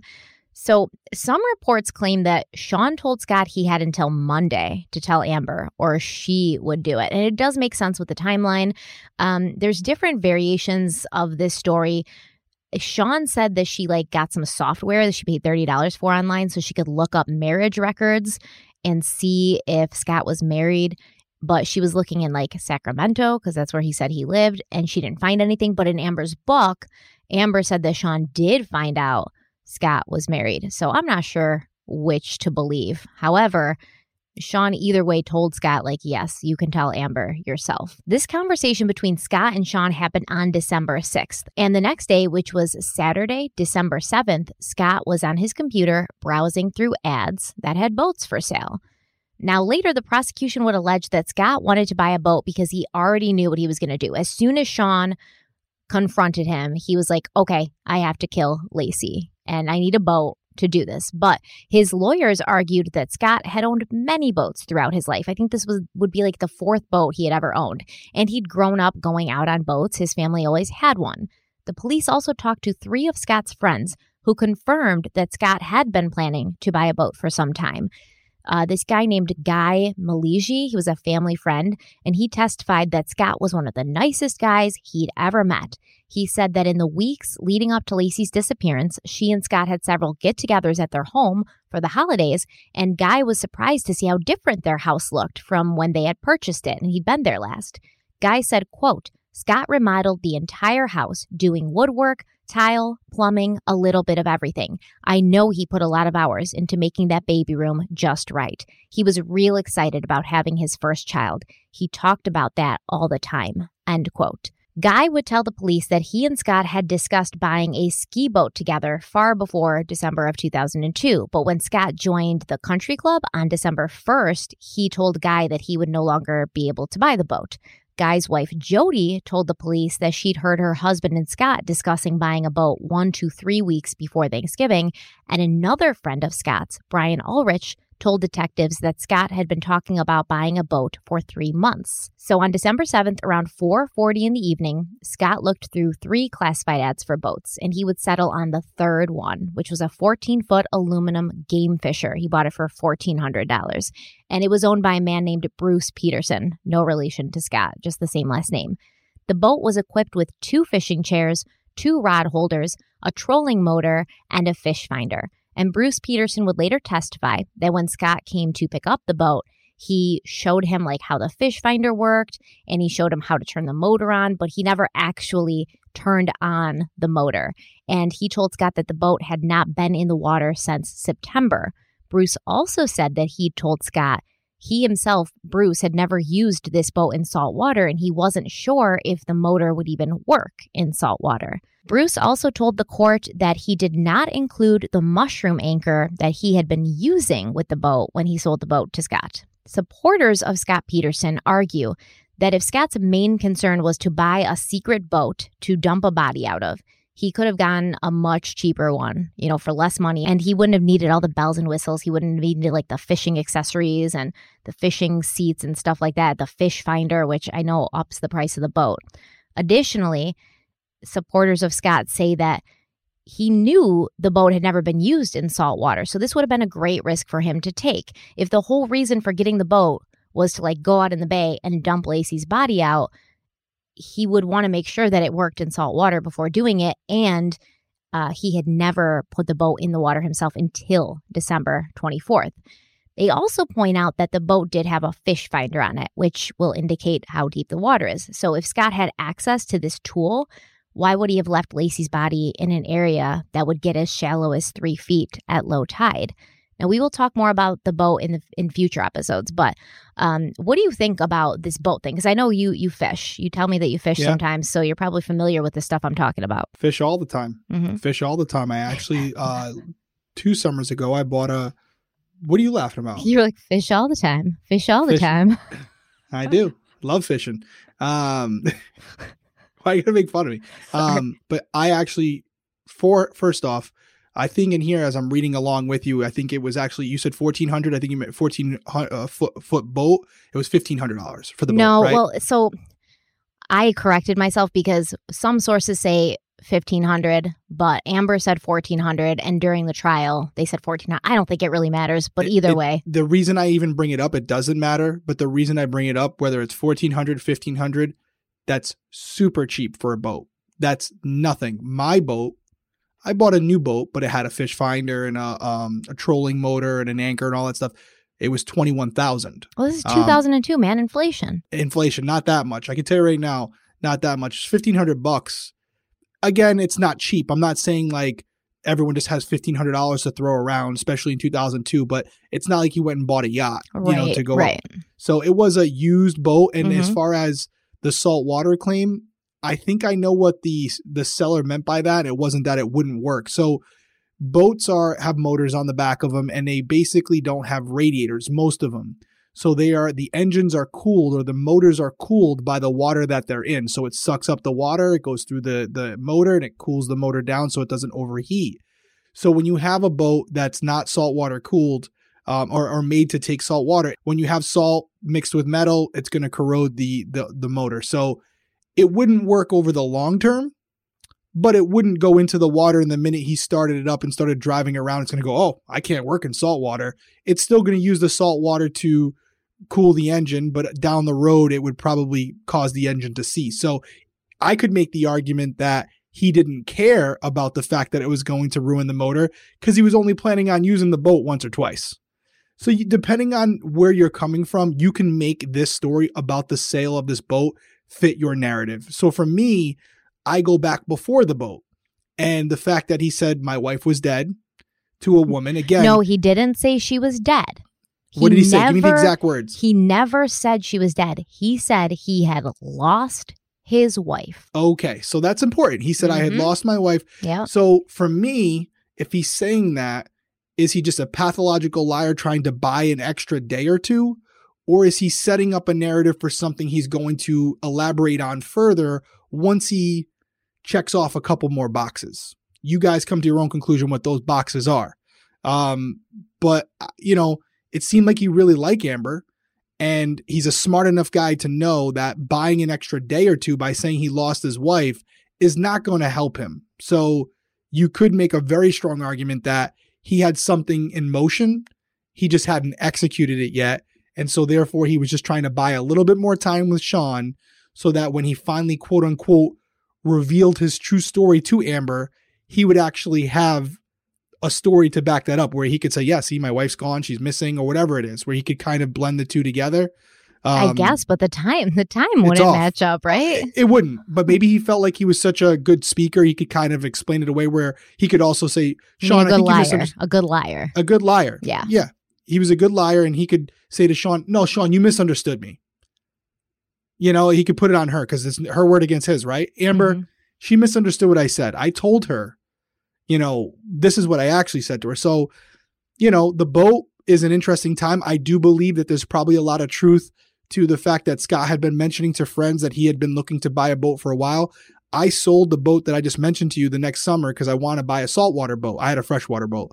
And I mentioned to my friends on a weekly basis that I'm always looking for a good deal on a boat. Because, the best thing they say about buying a boat is the day you buy it and the day you sell it. So I'm always looking at buying a new boat. So for me, him saying that he was planning on buying a boat over those few months doesn't give anything to me where I go, oh, then clearly he couldn't have been buying this boat for nefarious purposes. No way. So, But we understand why his lawyers are bringing it up. They're just trying to plant reasonable doubt. Of course. Yeah. But like I said, and that's why I'm saying the opposite, where it's like the guy said it wouldn't work probably long term in the salt water. Not for once or twice if you just had a specific thing that you wanted to do and you only needed the boat to work for. The other thing too was the fish finder. I don't know what to take of that. I don't know what to make of that. Yeah, you can see the depth of the water. I don't know what his rationale would have been behind that. Sometimes the depth finders don't work that great. It depends on the transponder that's located on the bottom of the boat. So I don't know. I don't look too much into it. And let's say he is dumping his wife into the bay. Is he going to turn that fish finder on?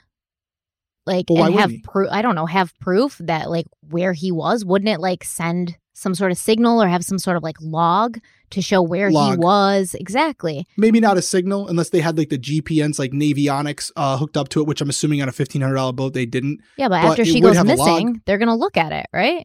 Yeah, they would have a log. They would definitely have a log in the brain of the fish finder. And I was even thinking maybe he didn't buy a cheaper boat because that would look even more suspicious. Oh yeah, I just bought a boat for a one-time use. It's going to look less suspicious if he buys a boat and then his wife goes missing and then he keeps using this boat after she goes missing because then it doesn't look like he just bought it to dump her body in the bay. I would like to know what he's paid for past boats.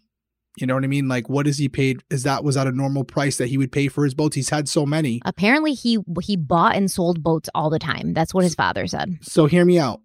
If all the boats that he had bought in the past were boats that he intended on keeping for a while, and they were all $3,000 to $7,000, why did he suddenly buy this cheaper boat for $1,500? Yeah. Right. And conversely, if all the other boats that he bought were around the same price, then I do think there's some validity to the argument that, this was a common thing for him. But I would really like to know what the sale prices of those previous boats were, because if he actually intended on using it for the purpose of fishing and the average cost was between 3 and 5 or 4 and 7, this is an outlier. This is an outlier for this purchase for him. And then it starts to bring up questions for me as an investigator as to why he settled on this cheaper boat unless he intended on not having it for very long. Well, what's the most telling for me is that he speaks to Sean on December 6th. And she's like, you got to tell Amber, you've got till Monday, right? And the next day, he's buying a boat. Right. Yeah. And I think that's on top of him saying, I lost my wife. So when you start to take it in totality, I think it's painting a picture of what his intentions really were. Mm-hmm. And I think that's why, just like our speak pipe earlier this episode, where the people of Modesto know everything that we're talking about right now, because obviously it was their backyard. So I'm sure they were very involved with the books and all the things that came out. And, that's why they feel so strongly about the fact that Scott killed his wife. And you start hearing these little things, and it does start to paint a picture. I'm, again, not jumping to any conclusions, but very telling information. Well, the prosecution would also show the jury evidence that the next day, on Sunday, December 8th, 2002, Scott spent about 30 minutes looking on the internet for places where boats could be launched that were within a few hours drive of his home in Modesto.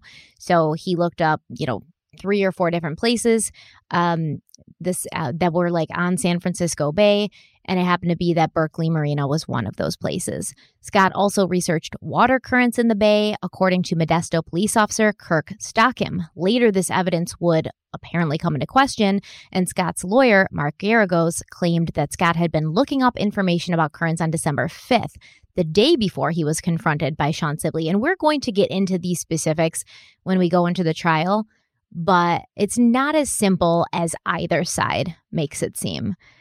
Because if Scott had been looking up currents on December 5th, Mark Garagos has, that reasonable doubt, like, well, he was looking up currents before Sean Sibley gave him that ultimatum. So what would that have to do with, Lacey? And I don't even think that argument can be made, because he was still having an affair with Amber. He was still basically telling her, like, they were going to be together. They were talking about having kids or not having kids. So there would still be a motive to get rid of his wife, correct? Oh, yeah. I mean, the point, just simply put, he could have been planning this before being confronted by Sean. Mm-hmm. Exactly. It might not have been a turning point. I think he probably knew at some point it was going to get back to Amber. So he might have already had a plan in motion. Sean just expedited that process because he realized, I got figured out sooner than I thought. But I mean, yeah, him looking up currents the day before, looking at boats, means absolutely nothing, because if he was planning on killing his wife, if he did kill Lacey, the plan may have been kind of something that he'd been thinking about for weeks leading up to the conversation with Sean. So that doesn't mean anything to me. But Gregarios, for those of you who don't know, he's a good lawyer. He's a very good lawyer. I mean, that's open to interpretation. But he's like a Jose Baez. He's like a Jose Baez. He's a showman. He's a showman. He gives a good show in the courtroom. I guess the jury likes him because he's, waving his arms around and being all dramatic and shit. But yeah, Garagos is a high price lawyer. Yeah. I will say that. He's someone that a lot of the celebrities use. Mm-hmm. And, because he knows the system. He knows the system. So I thought that was very interesting, because Garagos isn't just doing the normal everyday Joe case. But it's weird because in his appeal, Scott basically said, like, I need a new lawyer because my lawyer, Mark Garagos, didn't do a good job in the trial. But you see Mark Garagos, because we were just talking about, I was looking on Twitter, and Scott's sister-in-law is, posting updates about the trial and stuff. And Garagos is in the comments being like, yeah, I hope it goes well. Like, I see that this happened. Like, he's still keeping up with it. Basically, right. Scott threw him under the bus and was like, you didn't do a good job in my trial. So it's weird. It's interesting. Yeah, I remember you sent me that screenshot of Garagos. Either way, really telling. He must have had some money in the bank somewhere, because I'm sure Garagos wasn't cheap. I'm pretty sure his parents paid for that. Well, there you go. Scott spent all his money on massages and 20% tips. Zing. On December 9th, so this is the day after he's looking up currents, allegedly, Scott goes to see Amber. So she said he showed up at her apartment looking very serious, and he told her that he really needed to talk to her. Amber said he was very upset and distraught, and he said he had done something that could possibly destroy their beautiful, blossoming relationship. Scott told Amber it would be so much easier if she just hated him and didn't want to see him ever again. And then he started crying. Amber said he was crying so hard that he was having a hard time swallowing and tears were like pouring out of his eyes. Scott confessed that he had lied. He had been married before, but he had lost his wife. So, of course, Amber assumed that Scott's wife had died. You know, she says in the book, like, I wanted to ask him, like, how did it happen? But I didn't think that was my place. It was none of my business. So Amber ends up apologizing to Scott. She's like, oh my God, I'm so sorry that happened. It must have been very hard for you. Like, I understand. And Scott looked surprised and he was like, you're not mad? And Amber said, how could I possibly be mad? You experienced this great loss and it's like your private business. And Scott responded that this would be his first Christmas without his wife. Scott told Amber it was very hard and he never talked about it with anyone. And when he met new people, he just acted like his marriage never happened. It was easier for him that way. Yeah. I mean, what am I supposed to say here? What am I really supposed to say? I mean, I did not know this line before you just said it. And I'm writing as you're talking. And I really literally just wrote first Christmas without his wife. And wasn't it? Yeah. And the only person that would have known it would have been his first Christmas without his wife would be someone who had intended on getting rid of Lacey. Before Christmas. Before Christmas. And so I don't think that I don't have to pound this into the pavement. It's a self-explanatory statement. I don't know if there's any other way you can really look at it. I'm sure someone, if you can, please comment down below. Let us know. But this guy saying that this was going to be the first Christmas without his wife while she's still alive, which we know that before that Christmas, she would disappear and later be found dead. Not a good look. I mean, is there a small inkling of a possibility at this point where it could just be a real poor choice of words if he wasn't involved? Yeah, sure. But up to this point, as we're here only on episode 2 of this series, that right there is definitely something I'm sure, as you're going to tell us, the prosecution drove into the jury's minds quite often. Because that's a very damning statement to make, especially when you consider the timing of it. Yeah, to play devil's advocate. Please, because I don't got nothing. So he's lying, right? He's specifically choosing his words. He never tells Sean or Amber, my wife died. I am a widow. He never says that. He keeps saying... Never says she's dead. Nope. He keeps saying, I lost my wife. Okay, so it's the first week. It's the end of the first week in December. He's now got to tell the story to Amber. She's very understanding, which I don't think he expected. So now he's trying to like play up the sympathy. And Christmas, it's 3 weeks away. It's the next holiday. It's the next big holiday. So he says, it's going to be my first Christmas without my wife, without her. Like, this is the first time. So it's possible that unknowingly he like predicted the future just because he was lying and he was trying to make it this sympathetic thing.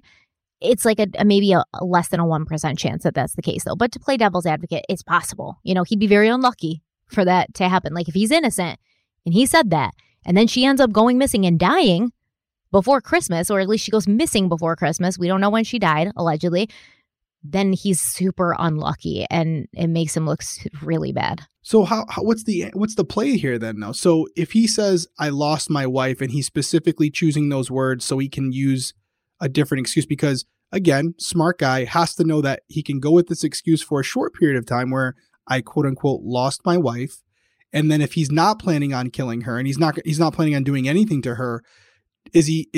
Because usually these people have a backup plan, or they're already ready for the next level. Like they have a plan A, B, and C. So when she comes to him 2 weeks later after this and says, you told me you lost your wife. She's right there in Modesto. He could say, oh, you misunderstood me. I lost my wife thinking I was going to divorce her. Like, yeah. So this actually happens, Derek. Like, it actually happens, right? And we're going to get to this next episode. Oh, okay. I'm getting ahead of it. Yeah. When Amber figures out that Lacey was not dead. Okay. And Lacey's actually this woman that like everybody in the area is looking for. she asks him, she's like, why would you say you lost your wife? And he's like, Amber, I did lose her. You know, I lost her a long time ago. You know, he's trying to say that he lost her. Go. Yeah, yes. he lost her as in, oh yeah, we've been drifting apart. Like, I lost my wife. He's so dumb. And so that's the point right there. You know, I want to swear right now, but I'm not going to. So that's a really poor excuse. But again, that was exactly what I was talking about. Like, it's not me, Amber. It's not me, Sean. You guys misunderstood me. Yeah. When all along, he's smart enough to know that based on their reaction to him saying, I lost my wife, he damn well knew how they took it, or they wouldn't have been as receptive to it. So what a dumbass thing to say. Yeah. But anyways, I don't want to get ahead of it. He's gaslighting them. Like, what are you talking about? I never said she died. I said I lost her. What are you guys thinking? You know, what's wrong with you for thinking that? Yeah. That would be a pathological liar's move though, right? Like, absolutely. Puts it back on you. Mm-hmm. You're the one that it's your fault. Now I feel like a victim. Mm-hmm. Yeah. Oh, man, terrible. But anyways, I mean, at minimum, he's a scumbag for that. But, you know, at most, he's a murderer. And he was setting up his murder by putting it in the minds of these other people who he wanted to continue with after said murder. So there's a wide gradient there, but I digress. I'll let you get back to it. So Scott breaks this to Amber. You know, she's like super understanding. And then he leaves. And after Scott left, Amber began to wonder, when had he lost his wife? You know, had it been recently? If it was recently, had he grieved for her properly? Because if this is his first Christmas without his wife, it had to have been at some point in the past year. She wanted to know, you know, did Scott give himself enough time to get over it? Was he ready to be in another relationship? She was also feeling a bit hurt that he had lied to her. You know, he said straight out, no, I've never been married, never even been close to being married. And she'd actually stressed to him how important honesty was to her in a relationship because she'd been with other people who had lied to her and misled her. But at the end of the day, Amber decided she had no place to judge how someone handled the tragedy in their lives, and all she wanted to do was put the whole thing behind them. Amber didn't see Scott again until December 11th. That was the night of Sean Sibley's Christmas party. And 3 days later, they would attend a more formal party. So while her daughter was at school on December 11th, Amber and Scott, they went to the shop and they rented Scott a tux for him to wear at the fancier party. Before they left for Sean's party, Amber called her friend, Sean, and was like, hey, can you help me prepare a surprise for Scott? Amber wanted Sean to get a picture of Scott and Amber's daughter all together, but she wanted Sean to be discreet about it because Amber was planning to put the picture into a Christmas ornament that she was making for Scott. Apparently, Amber never got the picture that she wanted because Sean's camera died halfway through the party, but she did get one of Scott and herself like sitting in a chair, and we'll put that picture up. Amber said that night, Scott was the perfect man to have on her arm. He was outgoing, he was charming, he got along with everyone loved him, and then they went home and they fell asleep in each other's arms. On December 14th, Scott put on his rented tux and Amber slipped into a form-fitting, strapless red dress. Scott presented Amber with a dozen red roses, and she was like, oh, thank you. And then he began pulling a bunch of stuff out of his brown duffel bag. He pulled another 24 red roses out of that duffel bag and a bottle of champagne. Okay. And a small person to play music. I swear, he pulled a violinist out. I can't take this guy. So as Amber's like arranging the flowers in a vase, Scott plucked one of the flowers out, a single red rose, and he presented it to her. And she was like, well, what'd you do that for? And he was like, listen, I've been in San Francisco and this single red rose was all I could think about. And then he proceeded to like rub the petals on her skin and like kiss her. And Amber said, you know, she was like, it was hot. She was enjoying the affection, but something was like still bothering her. So she stopped him and she asked him, you know, Scott, can I trust you with my heart? And Scott said, quote, you know the answer to that already. And Amber was like, no, I don't, which is why I asked you. And Scott responded, but he didn't really answer. He said, listen, Amber, you know, I live this certain lifestyle and I can see you living this lifestyle as well. So when I get back from Europe, I'm going to need to make some decisions. And I need to know that, you know, you're going to say yes to me without question. Okay. So after this, once again, Amber was like, Scott, can I trust you with my heart? And once again, he replied that she already knew the answer to that question. And it bothered her that he wouldn't answer the question directly, obviously. But there's something else here that bothers me. First of all, what decisions is he going to have to make when he gets back from Europe, even though he's not going to Europe? What decisions is he going to have to make? What question is he going to ask her that he wants her to answer without, even thinking about it? And why does he have such a hard time lying to her that, yes, she can trust him with her heart when he pretty much lies about everything else? Like, why is this so hard for him to say, yes, you can trust me with your heart? Because he knew that's what she wanted to hear. Why does he have such a problem lying about it? I don't know. It's a great question. I don't know. As you were saying it, I'm like, just say yes. Right. Like, why would, like you said, you've already lied about a ton of other things, and just say yes, and who cares? But for some reason, maybe he was starting to sense that she was onto him, and he was maybe looking for outs. I don't know. I don't even know why it was so hard for him at that point. I almost feel like later he knew that eventually she was going to find out about Lacey, right? One way or the other, whether it was she found out Lacey was missing or she found out he was married. And at that point, he could at least say, well, I didn't lie to you. You told me trust was really important. You told me you didn't want me to lie to you. At least I didn't lie to you about that. I think he's really thinks ahead. We've talked about this before, how Scott, he takes a lot of things in, he observes, he listens. He doesn't always talk about everything he observes, but he files everything away. So he realizes at this point, especially after breaking the news about actually being married, Amber is really big on trust. So at least he could look back and say later, well, Amber, yeah, I know you're upset that I actually do have a wife who's still alive and not lost, but at least I didn't lie to you when I told you that, when you asked if I could trust you with my heart or trust me with your heart. Yeah, I mean, could that be an angle where at this point, if you're in the camp that Scott did not kill Lacey, he was trying to hedge his bets, where he was like, I don't want to lie to her because I don't want this scorned woman going to Lacey and ruining what I have with her. So I'm going to, like he did earlier about, the phrasing of lost his wife. He could easily say, yeah, I thought I lost my wife. I had lost her for months, but we found each other again. And I never told you to trust my heart. You took it that way by basically saying, I said you already knew and you took it however you wanted to. So don't come to me and my wife Lacey saying that I lied to you, because I didn't. You just took it the way you interpreted, the way you wanted to interpret it, the way you were hoping I was saying it. It's on you, not me. Yep. Well, at this point, Amber is having, this little nagging feeling, but she wants to ignore it because she wants to believe that this is perfect. She wants to believe that that's why she was so understanding, and, she just wants to move forward. So she put her concerns to the side, and Amber and Scott headed to Casanova's, a local high-end restaurant where they were going to have dinner before the event. Now, back in Modesto, Laci Peterson was getting ready for her own Christmas party, a party that was being held at the home of her friend Stacey Boyers. She had been planning to attend this party with her husband, but at the last minute, Scott was like, oh, snap. I can't go tonight. My boss is in town. He's called an emergency meeting. I have to go to that. So he left. Lacey put on a silk burgundy maternity dress, and she spent way too much time trying to fasten the straps of her shoes, something that Scott had been helping her do as she expanded from her pregnancy, because anybody who's been pregnant knows not only do you have this huge stomach, which it makes it really hard to reach your feet, but your feet are swollen. It's just a mess. And you're trying to put nice fancy shoes on because you're wearing a dress, and you do need help. So she would usually have him there to help her with that, but he was with his girlfriend. Lacey arrived at the party around 7 p.m. and she seemed to be in good spirits. She talked about how excited she was because Connor's due date was getting closer, but she also mentioned that Scott had been traveling a lot for work and spending more and more nights away from home.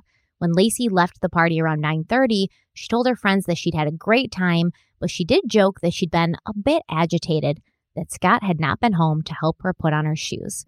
Back at Casanova's, Scott was joking with Amber and one of her friends that the male server had been hitting on him while they were in the bathroom. And he was like, he kind of liked it. Amber was taken aback. He was like, oh, it's completely flattering when another man hits on you. And in her book, Amber was like, I found that kind of odd. But after dinner, they drove to the World Sports Cafe where the fundraiser was being held. Scott and Amber drank and danced.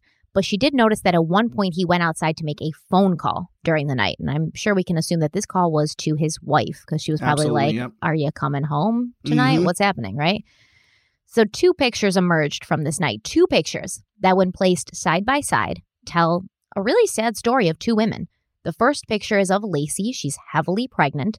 She's sitting alone at her Christmas party, smiling widely, even though her eyes showed her true exhaustion. The other picture is of Scott and Amber, dressed to the nines, holding each other, looking like they're in love, beaming happily. Poor Lacey, left on her own to put on her own shoes and explain to her friends why her husband was not there with her. And poor Amber, who was clutching onto a man that she thought was her future, not realizing she didn't even really know him, much less know what kind of secrets were hidden behind his big smile and pretty words. The next morning, Scott left early, claiming he had a business trip in New Mexico to get ready for. In reality, Scott had promised Lacey that he would cook dinner for her, her mother Sharon, and her stepfather Ron that night. On December 16th, Scott left a voicemail for Amber telling her he was driving to the gym for his weekly 5-minute workout and he would try to call her the next day. He called her sweetheart in this message. He was like, hey, sweetheart, going to the gym.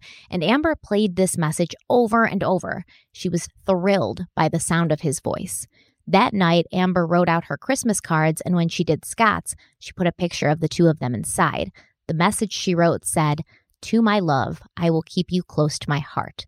Amber had also made an ornament for Scott with their picture inside. She'd wrapped it in blue foil and finished it with a written message, "To my love, from your love." She'd also crocheted him a black Chanel scarf. Later, when Amber asked, where she should send these things, she didn't tell him she had gifts for him, but she was like, if I want to contact you, can I send you something? Scott was like, hey, I'm working on getting a P.O. box in Modesto. And when she asked why he would have a P.O. box in Modesto when he lived in Sacramento, Scott told her that it was some kind of like overnight courier service and they would make sure that he got his mail wherever he was in the world. So, listen, this almost makes me feel like he may not have been planning to kill Lacey because this is December, it's close to the end. It's like December 19th. It was after the 16th. Yeah. Because he left a voicemail on the 16th, you said. Yep. So why would he tell Amber he was getting a P.O. box in Modesto if he knew that within like a couple of days, his wife wasn't going to be an issue and she wasn't going to be at his house like getting the mail and seeing, Christmas cards from his girlfriend? He probably wouldn't, if he was planning on killing her, he probably wouldn't want his mistress sending mail to the house because obviously the detectives would be, at least regardless of whether they felt he was involved or not, be involved with that and maybe intercept something that could incriminate him and maybe, I don't know, give them a possible motive for why he would kill his wife. Yeah, but the cops would know he had a P.O. box. Don't you guys look into that stuff? Yeah, we'd look into everything. But, it might have been a situation, too, where when she asked him about where can I ship it, he might have had other things on his mind and she caught him off guard and he just gave the quickest answer. Because I want to ask you, and it kind of goes in line with what you're talking about right now. This is nothing against Amber, by the way. Mm-hmm. And I've never been in a situation like this, but clearly a lot of this got a little bit more weird for her near the end and the red flags were going up. But even though the red flags were going up and he had said he lost his wife and all these little things, these indicators that something wasn't right, she was still writing Christmas cards and creating these Christmas ornaments. How doesn't she, she's been with this man for a while now. They spent numerous nights not really together. That long. I mean, a month. But to never go to his house, it's in Sacramento, Derek, or San Diego. I guess. I mean, a little bit of blame, I think, goes on Amber for not maybe seeing between the lines. No? What do you think? No, man. Absolutely not. Okay. No. All right. Listen, this guy was I'm really on the fence. No. This guy was a smooth operator, okay? Yeah, he was all the right moves, saying all the right things. And this is a single mother. She's had shitty luck with guys. Every guy she's ever met has lied to her, left her high and dry. She wanted to believe the fantasy. And even though the reality was staring at her in the face, she was like, the reality sucks. The fantasy's better. The picnics, the cuddling in the truck and looking at stars, and him carrying my daughter while she's sleeping and picking out Christmas trees and cuddling on the love seat and just living in our love cocoon. I would rather stay in this love cocoon than admit there's a flaw here. Because if I admit there's a flaw here, I'm starting from square one and I'll never find something like this again. So she's hoping against hope that she's wrong. She's ignoring her better instincts because she's saying, you could be wrong. And if you are wrong, you're throwing away something that's probably the best thing that's ever happened to you. So don't think about it too much. Don't, look into it too much. You can trust him. He's sweet. He's kind. He respects you. He's good with your child. And she's probably thinking the same exact thing that you were saying earlier. If it was just about sex or if he was cheating on his wife, why would he be coming here and cooking for me and taking care of my daughter and picking her up from preschool. A guy that's just trying to get laid isn't going to do all that. A guy who's married isn't going to be doing this, because why would he want like 2 monogamous relationships? She's probably talking herself out of being suspicious, because honestly, she wants it to be as good as it seems. Yeah. But nothing ever is. It makes sense. It makes sense. Blinded by love and in denial. It's not love. There's no way this was love on either You don't think part. she was in love with him? You can't fall in love with somebody in a month. Absolutely not. You don't believe in love at first sight? No, I believe in lust at first sight. I believe in your brain playing tricks on you. Love takes a long time. A long time. So Stephanie does not believe in love at first sight? No. I believe in like connection at first sight. I believe in like, you guys are hitting it off, but and your brain tricks you into thinking that it's love because fucking serotonin, man. Okay, so then let me rephrase that. Is it possible she believed? She believed she was in love. And she says she was in her blinded book, by the perceived love that she had. Yeah, I mean, we've all been there. When I was young in my 20s. Have you, Stephanie? I don't know. You seem pretty cold-hearted. I'm a little jaded, but... cutthroat. But I mean, there was 1 or 2 times when I was in college where I met somebody and I was like, oh my God, I love him, but... That didn't last. Listen, I'm glad 2 hours. We're at 2 hours right now, and obviously we go straight through, so it'll probably be right around that mark. But some of the stuff, we took a couple breaks. I was dying in here. I had to turn on the air conditioning and stuff. But right around 2 hours, and essentially it was entirely about Amber and Scott. Mm-hmm. And I think it's completely warranted, because the whole motive for Scott allegedly killing his wife is based on this relationship. So if you're to believe that Scott did kill his wife for this woman, then you sure as hell better know this side of the story as far as what their relationship consisted of. So I'm glad we went over it. I took a lot away from it. I think there's a lot of stuff in there that he said where, and you said it numerous times, he was either very unlucky or he knew where he was going with it, and he was preemptively planting those seeds so that when he carried out whatever he wanted to do, he could more seamlessly make that transition to go, I did lose her. Oh no, I didn't tell you I lost her. Then I told you I lost her a week later. You were wrong about the dates. She's been missing for, since December, Christmas Eve. I don't know what you're talking about. Or maybe he planned on carrying this out sooner and he had to push it back for whatever reason. I don't know. But there's definitely points to this story tonight where it's extremely incriminating when we talk about the 3 things that you base your investigation on, which again means motive, opportunity. I think if anything, you can take away from tonight's episode that Scott Peterson clearly had a motive. There's no doubt about it. Yeah. I think personally, I don't think it was too premeditated. I honestly believe if he did it, if he killed Lacey, that he was really just planning to keep these 2 women separate for as long as he could. And that would give him time to decide. Did he want to stay with his family or did he want to start a new family with Amber? Right. I think when Sean was like, okay, I've got you pegged, that's when he made the decision. Well, one of them's got to go. Got to choose. Yeah. Got to choose. And then it was unfortunately Lacey. Yeah. We will see as we keep going. I'm ready. I'm ready to go into the next part already, because there are questions that I have. I'm sure there are questions that our listeners, our viewers have. But I would like, and I might do some research on it to see if we can find former bill of sales for his previous boat purchases. Because if he's bought so many boats, I would love to see what the average price of those boats were, because you make a good point as far as it being 2002. Boats cost a little less. And if his common practice was to buy used boats in the range of, $1,000 to $3,000, then this falls in that margin, and it doesn't really stand out to me as much. But if in the past he's bought $5,000, $10,000 boats, which to me, even in 2002, that would be the average price for a good fishing boat. Well, if that's the average price that he spent, this outlier would definitely raise more red flags to me, because if his average price was $5,000 to $10,000, this boat right here, this price would suggest that it was expendable. It was something that he really didn't care what happened to it. It was something he was going to use for a short period of time, and then if it sunk to the bottom of the ocean, he couldn't care less.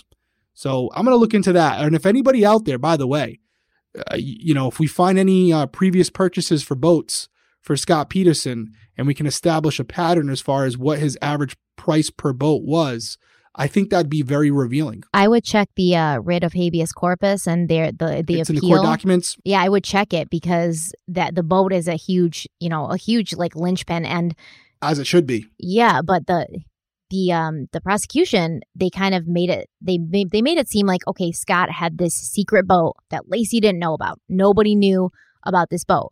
But then later, Scott and his lawyers are like, no, Lacey did know about the boat. Like, she absolutely knew about it. Later, the prosecution would say, hey, the motive for killing your wife was because you had a girlfriend. And Scott would be like, no.